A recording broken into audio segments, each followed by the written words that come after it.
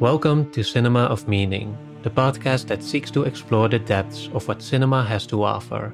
My name is Tom, you may know me as the creator of Like Stories of Old, and I'm joined by fellow video essayist Thomas Flight to talk about The Worst Person in the World, directed by Joachim Trier? I'm not sure exactly how to pronounce it. Anyways, Thomas, why do you want to talk about The Worst Person in the World? I think this is a great movie for us to talk about because the name of our podcast is Cinema of Meaning. And as I was rewatching this film in preparation for the podcast, it really settled in that, like, as a whole, I think this is a movie about searching for meaning, about feeling a sense of absence of meaning and kind of struggling with that.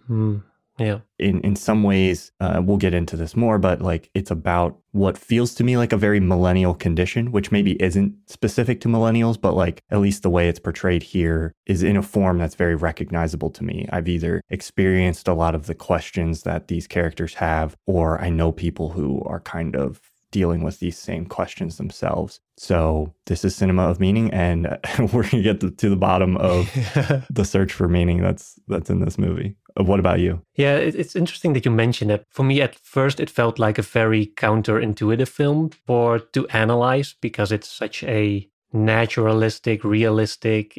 I think in one of the interviews he said that, or the director said that it's basically his version of a romantic comedy, but obviously it's much more grounded in the reality of life instead of in a story or the reality of stories that unfolds according to like certain structures and has a certain progression. And this film in that sense feels more random at times. Like there might be like, we're going to get into some of the meanings, but it feels like we have to be the ones to project them onto it. Right. It doesn't feel like a movie that wants to be picked apart like according to traditional analytical terms like that. It doesn't have like a clear character arc or like an inciting event and then there's like a twist. Or I think that's an interesting place to start, is that the film is divided into these chapters. It's a prologue and then 12 separate chapters that each feel mostly distinct, like they are clear, their own short stories almost, or their own scenes. And then there's an epilogue at the end. So yeah, what were your thoughts on just your first impressions on just the basic presentation and the structure of this film? Yeah. Well, when I watched it the first time, I think like you felt like it was very counterintuitive, or just like, I think it comes at you with a very unusual structure. And I think it's an interesting film in that it doesn't fit into these neat like narrative categories. So like, you can describe it as a romantic comedy, but it's definitely breaking that form. It's maybe this sort of realist drama, but it has this strange structure. So anyway, like it's hard you're not going to sit down and watch this and go like, oh, I know where this is going. Like some films you watch and you get a sense at the beginning of like the trajectory that the movie's going to take you on. Yeah. And then, the film's quality or meaning or satisfaction is either in how it fulfills that or subverts that. And this is a movie where you get into it and you immediately kind of realize like, oh, this isn't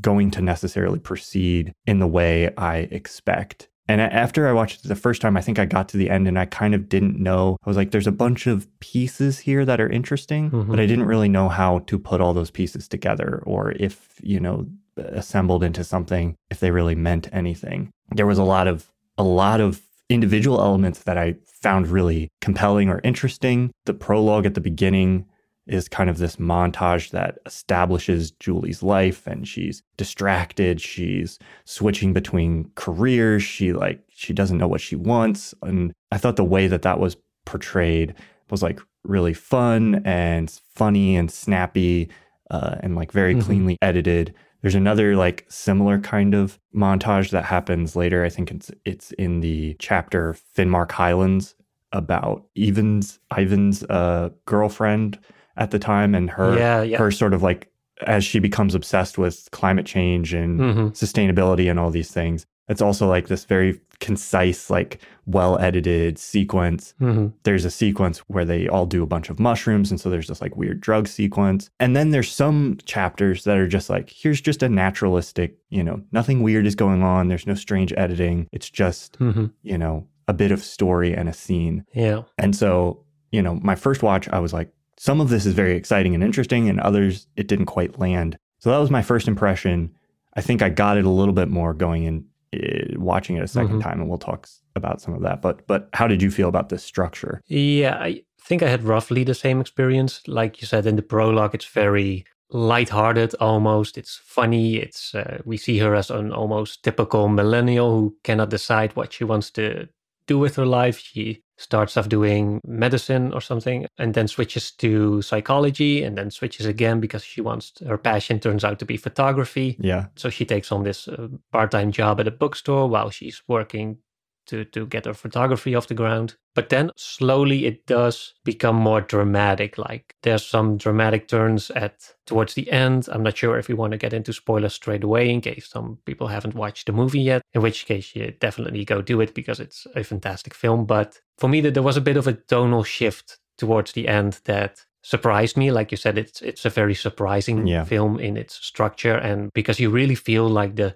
story doesn't unfold from the point of view from the main character. Like normally you meet a character in a story and then there's going to be an arc and everything that happens in the story is related in some way or another to that arc. Whereas in this film that tries to capture more like the randomness of life, you also see that she's being faced at times with like random events almost, or like external things that happen to her, even though they don't necessarily contribute to her arc, or at least not in the direct way that you expect to happen in other stories. But yeah, on second watch, knowing what to expect, you go into it knowing it gets heavier towards the end, or like at least slightly more grounded and realistic and more muted. I think I appreciated it more on the second viewing. For me, what was interesting was how because in my mind, it was this really grounded, realistic story. Yet it also has a lot of stylized elements. Like you mentioned the editing, the mushroom sequence that has these surrealist elements to it. There's other montages too, like where she first meets Ivan and they have there's like slow motion, there's music, and it's all like heightened. And then other cases, it's very like straightforward. It's almost like you're the fly on the wall who's watching. So I thought that was a really interesting contrast. Like, how do you tell a story that feels real with both of those elements? So yeah, that's what got me interested most in like digging a little deeper into it and see how all this contributes to any like generalizable meanings that are found in the story, or like even just pinpointing like the basic character arc of Julie in this film and who her character is. Because as you said in the beginning, she is a very uncertain person, like she's or distracted, you said. She doesn't know what to do with her life, and then she falls into this relationship with a guy named Axel. He's a bit older than her, so I think at first she's drawn into the more adult life, probably like a bit too quickly. Yeah. Because the first real chapter is where she meets Axel's friends, and they are like older friends. He's like early 40s and she is in her late 20s something. Yeah. He has friends who have children, and she is not sure if she wants to have children, or at least not straight away. And then he's like what's the obstacle? Like, what has to happen for you to be able to make that step? Which I think was a really interesting question that I feel like a lot of people can relate to when it comes to making the big decisions in life. Like, when do you get married?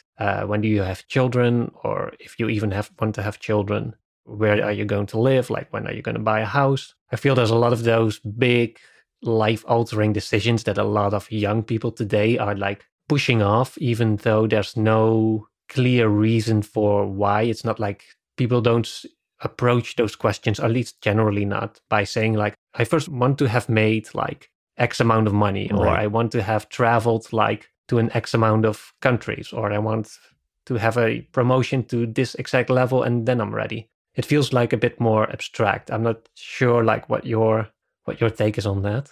It's capturing something that I think I've felt to some degree, have seen in a lot of people my age, our age, like this, in a world of relative privilege where, you know, we've kind of been handed like, here is a world where you can kind of be whatever you want. Like, that was the narrative I was presented with growing up. Like, you have all of these choices. You can kind of do whatever. Mm-hmm. But the culture that handed me that opportunity didn't also hand me any guidance as far as what I should do. And so, like, I think there's a lot of people in this age range that's being represented by Julie, where it's like, you know, you kind of have the world at your fingertips, but like you don't know what you want. You can have everything you want, but there's this this feeling of like, you know, being stuck with too many choices, not knowing what the, you know, like paralysis because of how many options you have. And I think the movie really explores that. And then also the tension between like having this desire to like do something else or not know what you want, or this vague like discomfort and unease with the way things are. Let me present this as what I think is kind of like a central conflict of the film and how it presents this tension, and then maybe we can discuss it from there. So I think like she's kind of deciding between these two guys, and you've already introduced the one is Axel, and he's older and he wants children, and he's kind of saying like, he's challenging her, like you said, like what needs to happen, what do you do? And some of those themes unfold like later in the film. Like he kind of represents this like dying era. He's a comic book artist. He appreciates the art of the past and feels like that's dying off. So there's that world. Yeah. And then there's this guy who is more her age. He is kind of similarly aimless. He's not like an artist with like a clear direction. And he, by way of his previous girlfriend, is like very concerned about, you know, sustainability, coming climate, like Western guilt, like all these things are kind of weighing on his shoulders. He doesn't necessarily want to have children. And she's kind of stuck in this middle position of like deciding between these two positions. And so I think like her being stuck romantically between these two is kind of allows this idea of like being stuck in between these ideas and these places and not knowing which you want, not knowing if you should sort of like follow in the tradition that's always been there. There's a little sequence on her birthday, I think, where it kind of like does this short little essay about her. She like looks at her mother and then her grandparents, and it's like her mother was single, already had children, and was running an accounting firm or something by the time she was 30. And her grandmother had all these things, and then it flashes back, like goes all the way back to her like great grandmother who like had 7 children and then didn't even live to be 30 and died. And so it's kind of like setting that up as this past, and she's like, do I follow in those footsteps and have children? But then there's this vague sense of like, but that doesn't feel like there's some blockage there. And I feel like the film is very much like trying to get at like that idea and what that is. It doesn't have a clear answer. So it's this much more nebulous, like underlying sense. I like the idea that, as you said, that at least that Axel represents this sort of dying era, or at least you can see it too, because he's a comic book artist who's kind of provocative. Right. And then later on he gets on a radio show and he gets called out or canceled or whatever. Yeah, he's basically canceled. I wasn't sure what to make of it, because that was like there was a whole chapter dedicated to that scene. And it's something that, just to go back to the structure a little bit, there's some chapters that have these clear big moments, like either she meets with someone and falls in love, or she breaks up, or there's something else, like some major life event that happens. But then there's also like these little snippets that are also like distinctively shorter than the other chapters, but they also don't seem to, at least not at first, like add very much to the story itself. I think one of the shortest chapters is called Oral Sex in the Age of Me Too, where Julie, she has a morning of inspiration and she writes this little short piece of erotic fiction, I think it is. Yeah. And she shares it with Axel, and he likes it. He says like, oh, it's good. And it's sort of about the conflict between her natural, or at least in her perception, her natural sexual desires versus like feminist ideals that seem to contradict them in some way. But that's the whole chapter. Like, it doesn't seem to contribute to anything like especially meaningful, or like not in an explicit sense, at least. Addressing the central the question that I think Julie is struggling with in this film, which is like, what is meaningful in life? Like, where should I go? I think the film's kind of pitting two ideas against each other, which is like having kids as one option. It's like a central theme throughout the film. And then art as another, like, and Axel is this character. So we're getting pretty heavy into like spoiler territory now, I guess. But Axel is this character who wants children, but he has art and then he ends up dying by the end of the film. And there's kind of this question towards the end that he's facing of like he says very distinctly at the end, like, I don't want to live on through my art. There's this sense of like he wanted something else, and as he's dying, he has this feeling of like art in itself is not enough. And I think Julie is trying to find some meaning potentially in that process. Like, she's trying to become a photographer. That chapter 3, Oral Sex in the Age of Me Too, is linked pretty closely to the scene of her birthday. It's all kind of like there together. And so they don't say it explicitly, but there's this juxtaposition of like, she's turning 30, and the most impressive thing that she's done so far in her life, or at least that the world has recognized her for, is like this little story that she wrote on the internet. Because it does mention at the end of the chapter, there's a little bit of voiceover that tells like this, that the story got some, like it went semi-viral on Facebook, and it got some recognition. Yeah. So this is like the first kind of significant achievement in her life by the time she hit 30. And then that's directly contrasted against like all the women in her family who have had kids. And there's this sense of disconnect of like, she's comparing those two things in her mind, I think, to some degree. And then also there's this disconnect between her and her parents, where like her father doesn't even read the article because he's like technologically illiterate. That's what I think that is kind of setting up this sense of like, oh, I finally feel like I've achieved something or gotten recognition for something. But then there's this like almost emptiness in that, because it potentially feels like insignificant compared to these like monumental things that like her past generations before her had already done by her age. Yeah. I think I had a slightly different take on Axel dying, and he develops cancer, he dies. But to me, it felt more like a sort of motivation almost for Julie, or like a wake-up call that life is going to end. Right, she won't have forever to figure it out, to just like mess around or do whatever and be indecisive. She has to make like some decisions. She has to stand for something or like follow through on something. And like long before you hope it will end, it's probably going to be over. So yeah, that's in short my take, or at least like my initial interpretation of how death plays into this whole story. Right. Yes. Yeah. I had another question for you. Sure. You mentioned like the chapter 3 being for Julie her first significant achievement. To what extent do you feel the chapters are subjective? Like, are they structured based on what is significant to Julie, or is it more like a detached storyteller trying to tell the story of Julie and then having a more detached person organize it into a way that makes sense to him, in this case, the director? There's this interesting line that Axel says towards the end when he's talking to Julie about dying. He says like, I have memories of you. I know things about you that like nobody else does, like that even you yourself have probably forgotten. And like when I die, that will go with me. And there's this idea, especially towards the end of the film, of like, are memories of someone kind of like inherently meaningful, or is there a sense in which like a person can live on or die in those memories?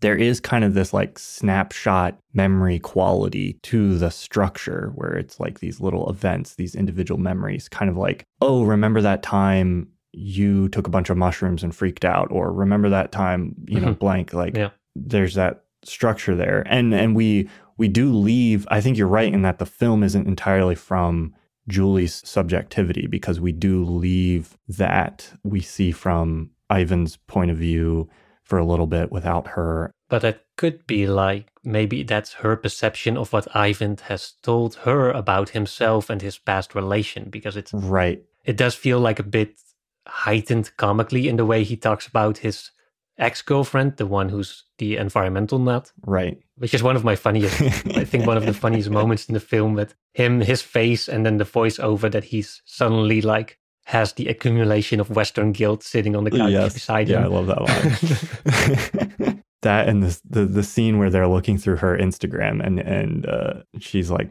posing and he's trying to tell her that it's just yoga, and it's very funny. This is just a little sidebar.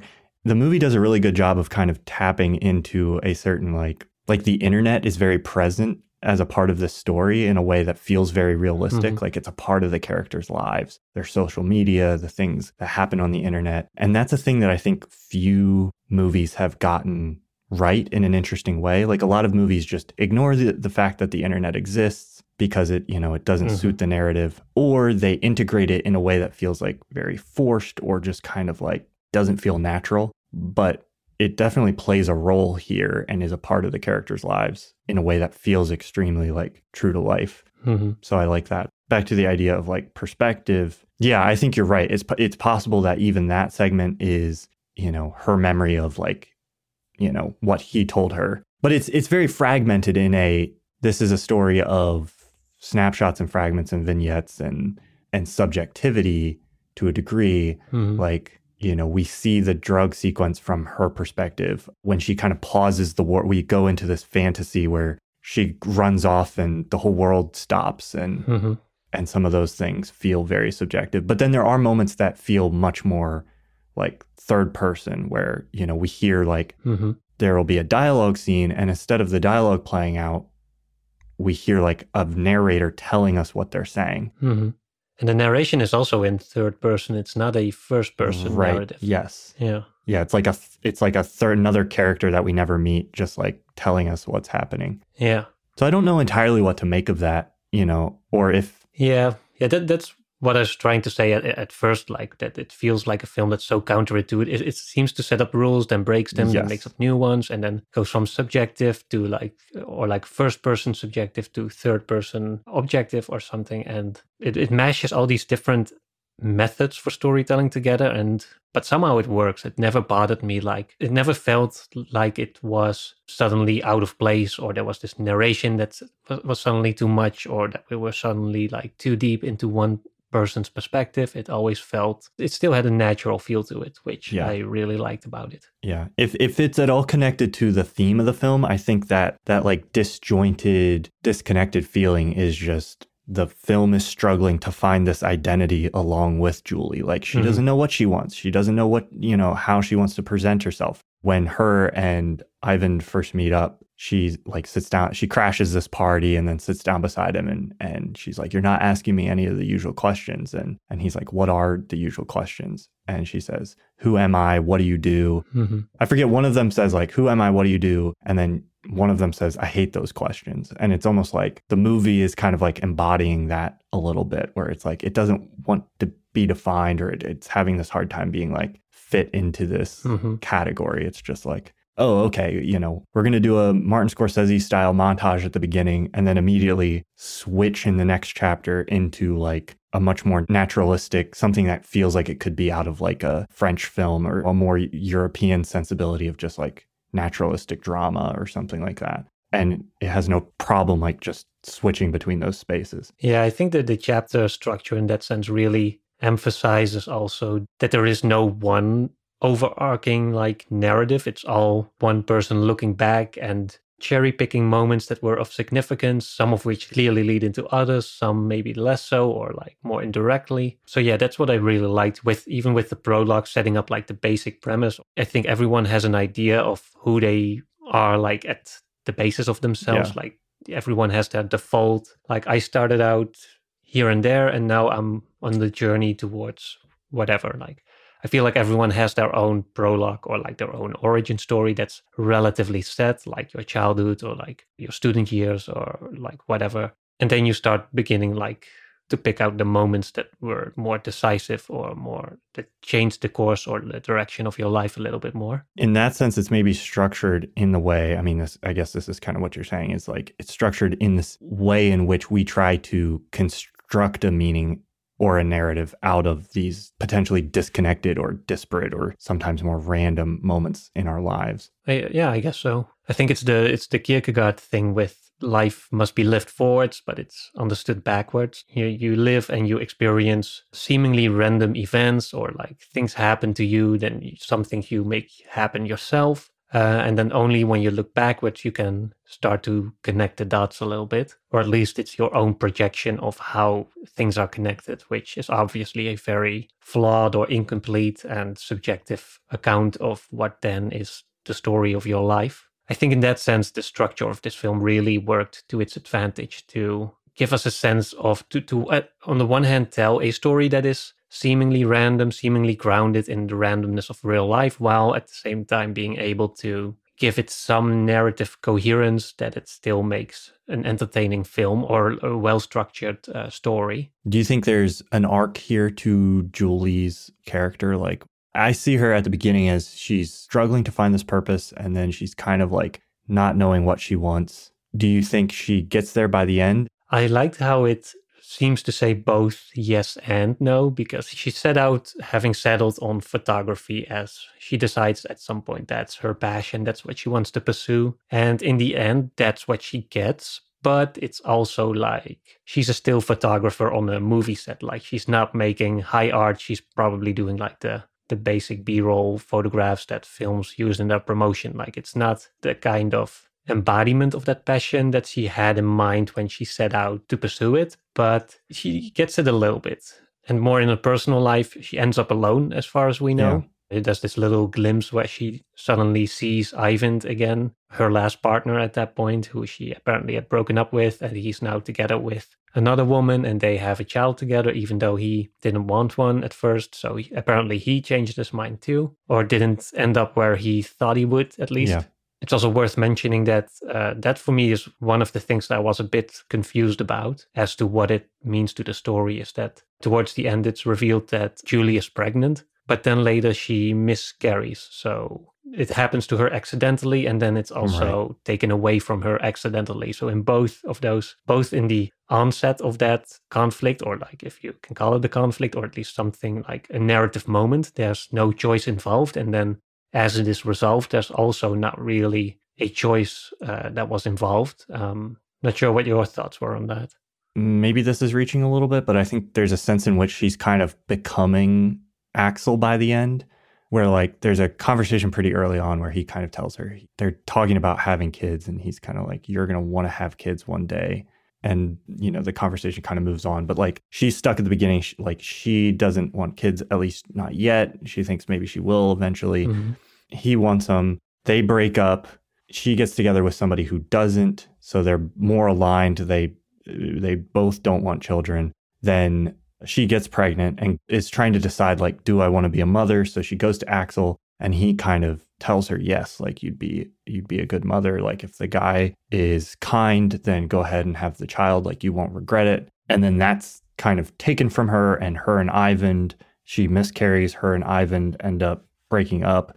And so by the end, like she's found, to at least some degree, it's maybe not exactly what she wants, but to at least some degree, she's found this like direction within her artistic work that like Axel had.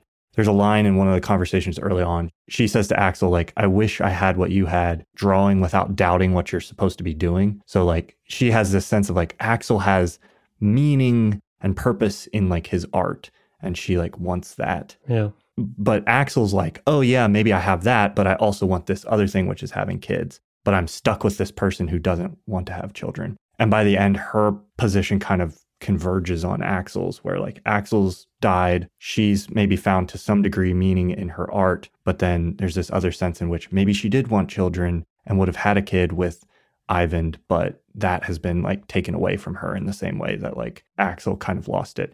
I don't know what that means to her arc. And you're right in that it's interesting in that those things aren't really presented to us as decisions. She's just kind of drifting and things are happening to her for the most part. I mean, she makes the decision to break up with Axel, and she makes the decisions at the beginning about what to do with her career.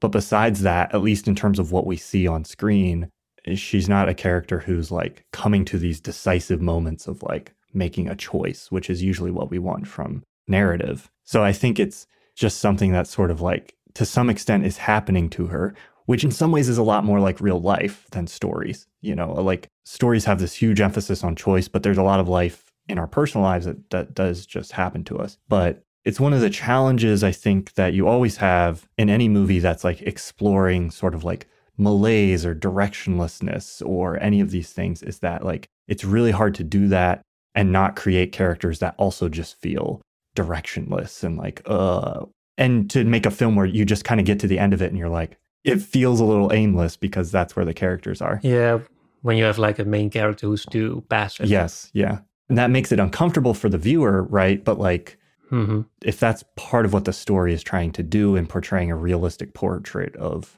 some aspect of life or something, then maybe that discomfort is playing into the story. I know I felt like after I watched it the first time, I felt unsatisfied at the end. Yeah, a little bit. It doesn't have like a traditional climax. It doesn't end on a strong note. It just kind of ends. But yeah, coming back to what you said about Julie wanting to have what Axel had, I saw it more not necessarily she wants his devotion to art, but more so his clear focus on basically anything. Right. Like he's someone who knows what his life's purpose is, quote unquote. He knows what he wants to do, he knows what he's good at, and he has managed to make a living out of it. And I think that's what Julie has been missing mostly, because she's dating Eyvind. She at one point lashes out to him because Eyvind is also kind of floating around, working at a coffee shop, and doesn't seem to have an ambition to do anything else. And then at some point, I think Julie sees like the mirror image of herself in him, and she gets angry for him not being more ambitious. She's like, I want more out of life. Like, this is not enough for me.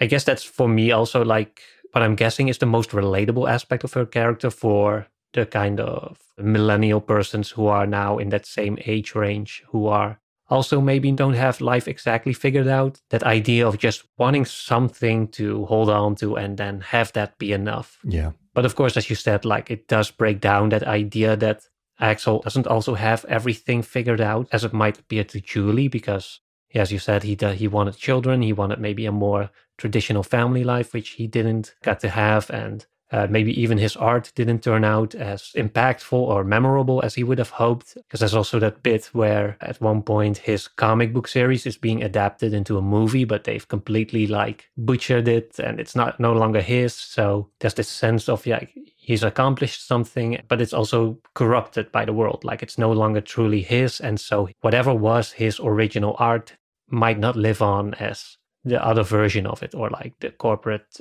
interpretation of it. I guess it does play into the feeling that you think you want something out of life, and then even if you get it or you don't, it's never quite what you expected it to be. I always think it's an interesting note that a lot of these films ultimately end with a character doing something creative or like artsy, as if that is like the best outcome for a person who is struggling to follow their passion. But it always makes me laugh a little bit because obviously these stories are told by people who are doing exactly that. Yeah. So it's like, of course, the filmmaker thinks the best outcome for a character is that she becomes more like him or like artistic and more creative. You rarely, what I miss sometimes in films like these is just characters who end up being an accountant or like a government worker or like something ordinary, like a basic desk job or like a car mechanic or whatever, and be happy with that. But yeah, I think that might be part of the issue, that we feel the need to do something that's not necessarily something that contributes to the world, but more like something that manifests our passion physically in some way, that should be our connection to the world. But that's not necessarily a note on this film specifically as this sort of trope that we often see in films like these. But yeah. This movie kind of goes in that direction. It ends on the note of her kind of stepping more into her career, but it's a very half-hearted affirmation of that as like an actual place to find meaning. The way it ends, it's kind of like, I don't know if this is what the director was going for, but to me, it feels very much like this is kind of the best you can hope for, is to like do your work and find some kind of sense of meaning in that. But like, even then you'll probably feel a little bit like discontent, or, there's never going to be this moment of like, oh, I have it. Mm-hmm.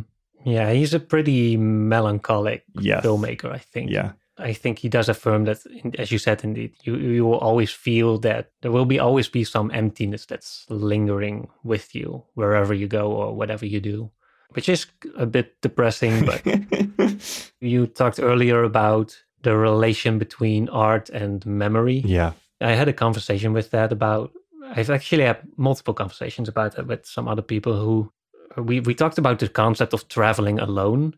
And for me, like, I personally never really saw the appeal in it. Like, unless you like go to travel and meet other people or meet new people, but really the idea of truly being by yourself, that for me seemed pointless, because I always feel like I can visit like some distant foreign city and then I'll see the sights and I'll have the local food or whatever. And then I go home and then those memories, they are just like mine. Yeah. Like I can talk about them with others, but I cannot truly share them with others. So it might give you like some expanded knowledge about like other places in the world. And as I mentioned before, you can meet like new interesting people. But like fundamentally for me, there's some point in life where I can feel like a real melancholy rising. Like what is ultimately like the point of all your good memories? Like what's the point of like chasing everything and doing everything and having all those good times everywhere if it's just going to be a memory in your head and one that's fading as well? Like there's plenty of good times I've like long forgotten. So it can be a bit sorrowful to think about like what was the point in doing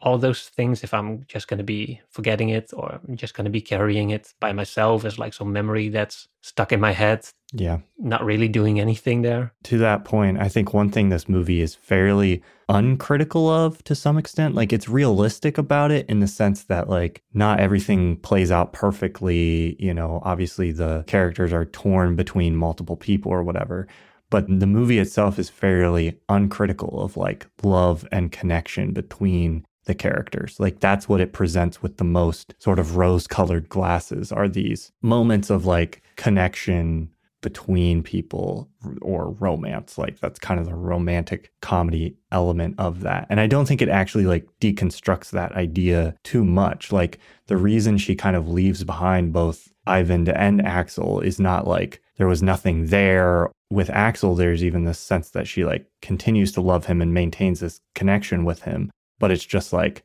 none of them know enough what they want from life to figure it out long enough to like make it work or something like that. So if there's any sense of like, here's where real connection is or meaning is in this movie, it's maybe presented in those moments. But yeah, it's not without the accompanying melancholy of like loss and impermanence and this grief and passing of time. Yeah, there was one nice moment towards the end where you have Axel telling Julie that she was the most important relation of her life and that she was the love of his life, which I think was also a really nice affirmation that when she was like struggling to make sense of her life and not sure what to do, feeling purposeless, then all that time she was also unknowingly being like the most significant aspect of his life, which I thought was a really nice sentiment. Also again with the added melancholy, right, because after the realization comes, then Axel also died shortly after. So there was, even now that she knows it, there was no way to like reclaim that. I guess that sort of plays nicely also into my earlier rant about lonely memories and just the importance of sharing stuff, because if there is some kind of meaning in all of this, it might be a good place to start searching for it in like the memories of others. Or like, again, it does for me show it to some extent the importance of having connections and not spending all of your life alone, which I guess might be a bit a counter message to what the film says, as Julie does seem to end up alone. But I do not think the movie necessarily suggested that she will be loveless for the rest of her life. I think it's more that she's now in the right place to start having or to start building those real connections, because she's finally found something that's hers, that's stable, that she can cling to. And then maybe from there, like, what can happen next? Who knows? There is this kind of sentiment that if she meets someone new, there might not be the same obstacles in the way that there were before. Like, she has overcome something and now she's ready for like whatever comes. To what you were saying about memory, there's that scene right towards the end where they go back. She goes with Axel to the apartment he grew up in, and then she's like taking photos of him. So there is a sense in which, you know, the movie is kind of addressing memory, especially towards the end, as she's kind of capturing or trying to understand these memories of his to carry them forward past his death or whatever. Mm-hmm. The real tragedy of the film is you get this sense towards the end that maybe they would have gotten back together, because she even says that when they break up, she's like, maybe we'll get back together one day. that they would have gotten back together, but like he dies. And so it's impossible. So hopefully for Julie, there's another Axel in her, maybe somebody more appropriately aged for her that shows up that she'll find like after this movie ends. We can hope. Yeah. I won't be too optimistic because like she says about Ivan, I like to imagine that my pessimism gives me depth to my personality. Oh, yeah. To his otherwise cheerful personality. Yeah. Yeah, well, one other thing, like, to lean into the pessimism a little bit, is like this film was once again a reminder for me, like, how random it is for people to develop cancer. Like, for me, that's what made that moment like so effective, that it wasn't like a car accident or like some other cause of death that could have allowed you to detach it from yourself a little bit. Because I think he had pancreatic cancer, which I think is one of the more deadly forms and also one of the forms that you can develop regardless of lifestyle. And it's not like lung cancer that's caused by like excessive amounts of smoking and of course, I think nobody really believes they are the ones to develop like a kind of cancer like right. that. That happens to other people. You don't expect it to happen until it happens to you. And this film in that sense was for me like a real reminder, like how scared I really am of developing like cancer like that. Like it really made palpable for me that moment that it might suddenly all be over. Like I think we all have some concept of death, like eventually we will die, but no one truly believes they'll be the one to have their whole life like undermined by a cancer that develops when you're like in your 40s or something, or even before that. But yeah, that for me, that was a really effective way to really invoke that fear of death that I think people have, but not always as clearly as they maybe should at some, or at least like, I'm not saying like we should all be scared of death like all of the time, but I think it's a good reminder that to know that it might be like closer than you think, and it might be like right around the corner, even when you're not expecting it. Yeah. And when you're doing everything that you can in your perception to prevent it. But yeah. Yeah, it's a movie that very much affirms like life is short, life is complicated and fragile. And in that light, it's good to do what you can to try to find what's meaningful and pursue that and make that a priority, early on, because, you may not have as much time as you think to do that. It's such a movie that like captures a sense of time and place that like almost the first time I watched it, I didn't even like appreciate that about it, because it just felt so like, oh yeah, this is the world I'm living in. Like, I mean, to your point about the ending hit me especially hard because a friend of mine who was not Axel's age, but my age from college, who I haven't known for about a decade, but I found out not that long ago that she died of breast cancer. And it was like the first person like that I had like been friends with or kind of grew up with for a period of time. And it's like, that's life. This story isn't fantastical. All the things that happen in it are things that happen to people or that people struggle with that, I know or have, the very central question of like, should I have kids or not is like a question a lot of people I know deal with or are struggling with.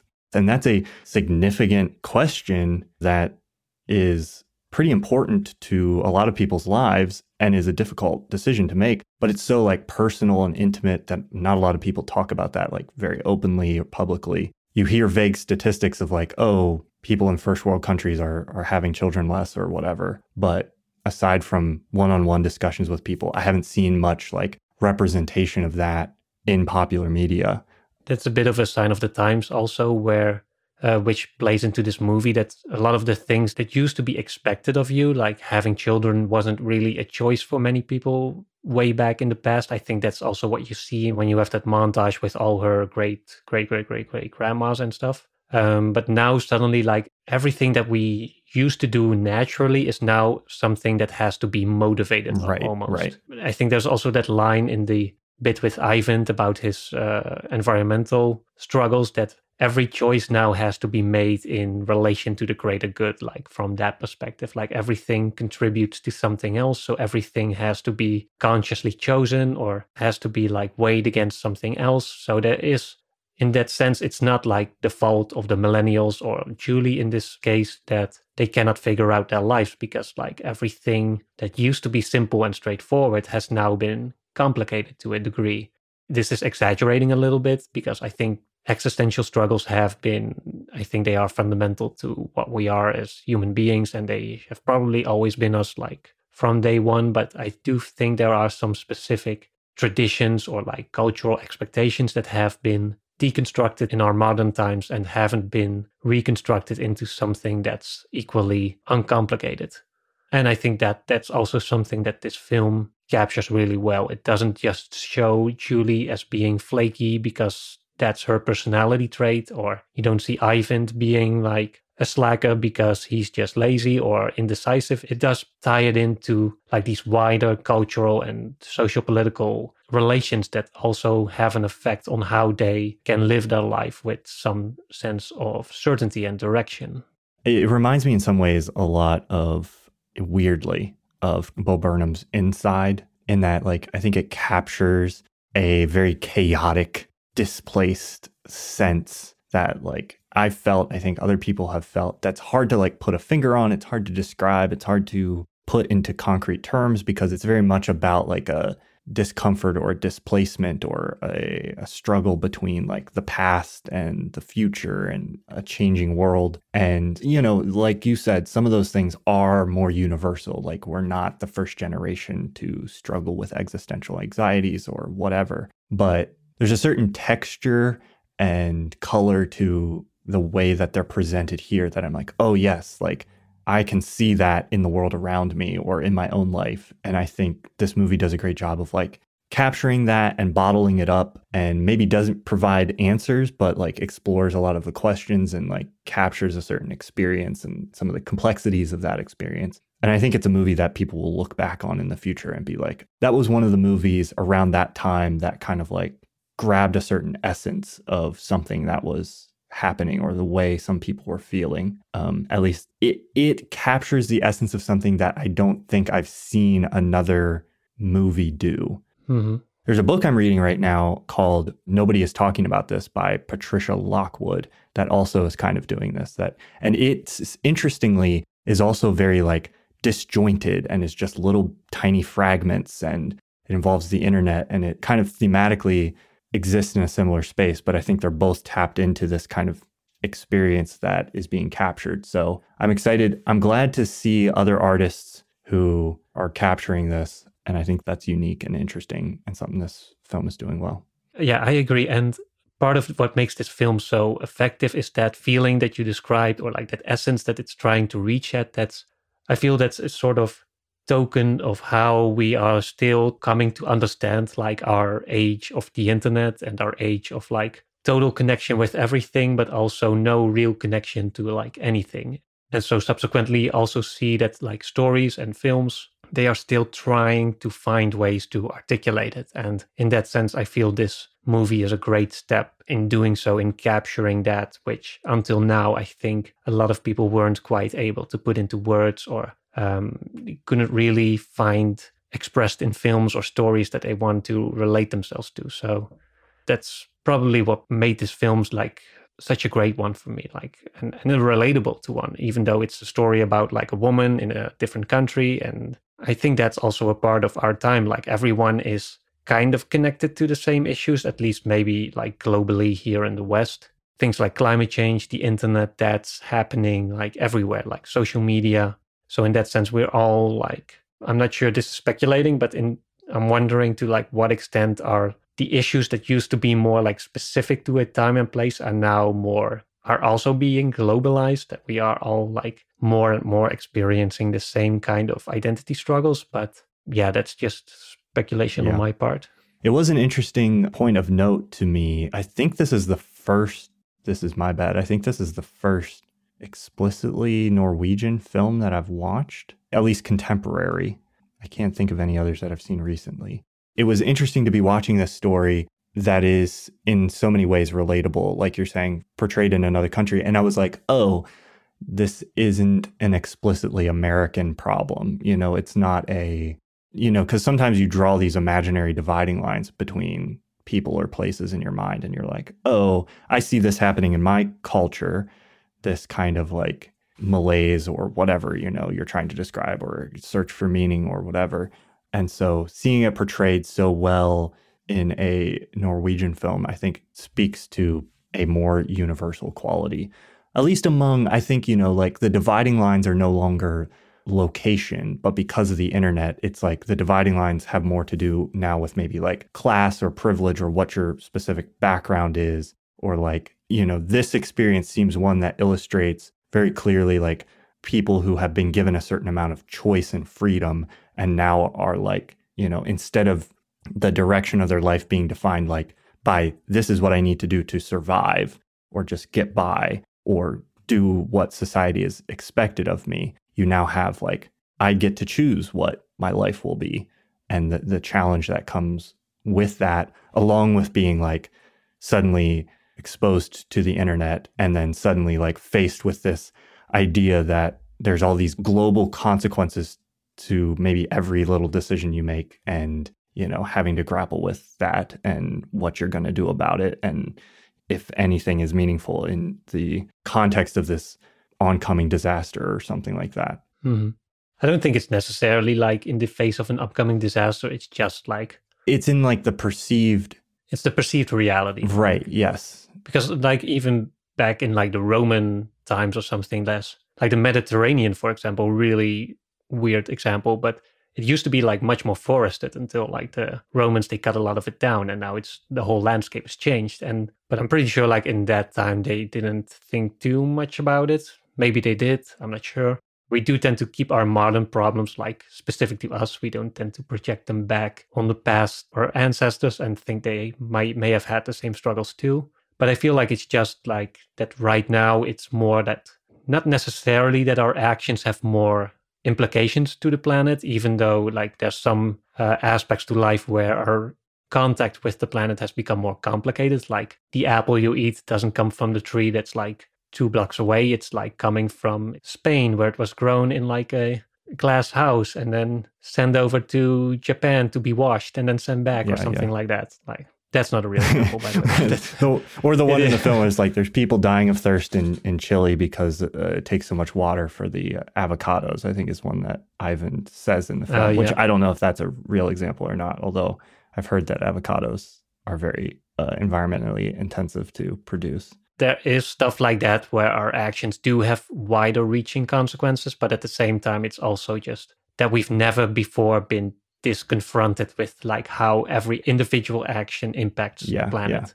Yeah, I think it's much more about not that the impact of those actions are illegitimate. What's new is not the impact, as you're saying. What's new is how present that is to us or our awareness. That specifically, especially is what I think defines like now versus what it felt like 10 or 20 years ago. But maybe that was just because I was younger and more naive, and maybe the 30-year-olds 20 years ago were grappling with these things. But I think there is something about the internet specifically that like brings a lot of these things like directly to us in a way that makes it more visceral. Like there is a difference between reading about polar bears or whatever and seeing that yourself or being confronted with that in your day-to-day scrolling through Instagram or something like that.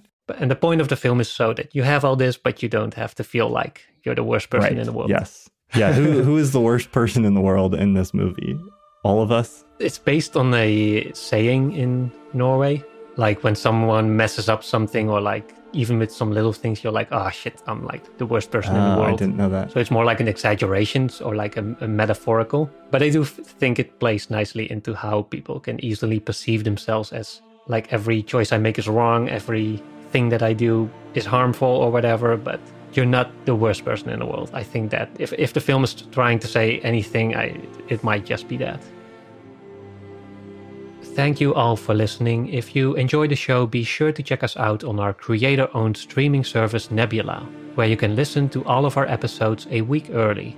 Right now, the best way to get access to Nebula is by signing up for CuriosityStream, which comes with a free Nebula subscription. To learn more, just follow the link in the show notes, and we'll see you again next time.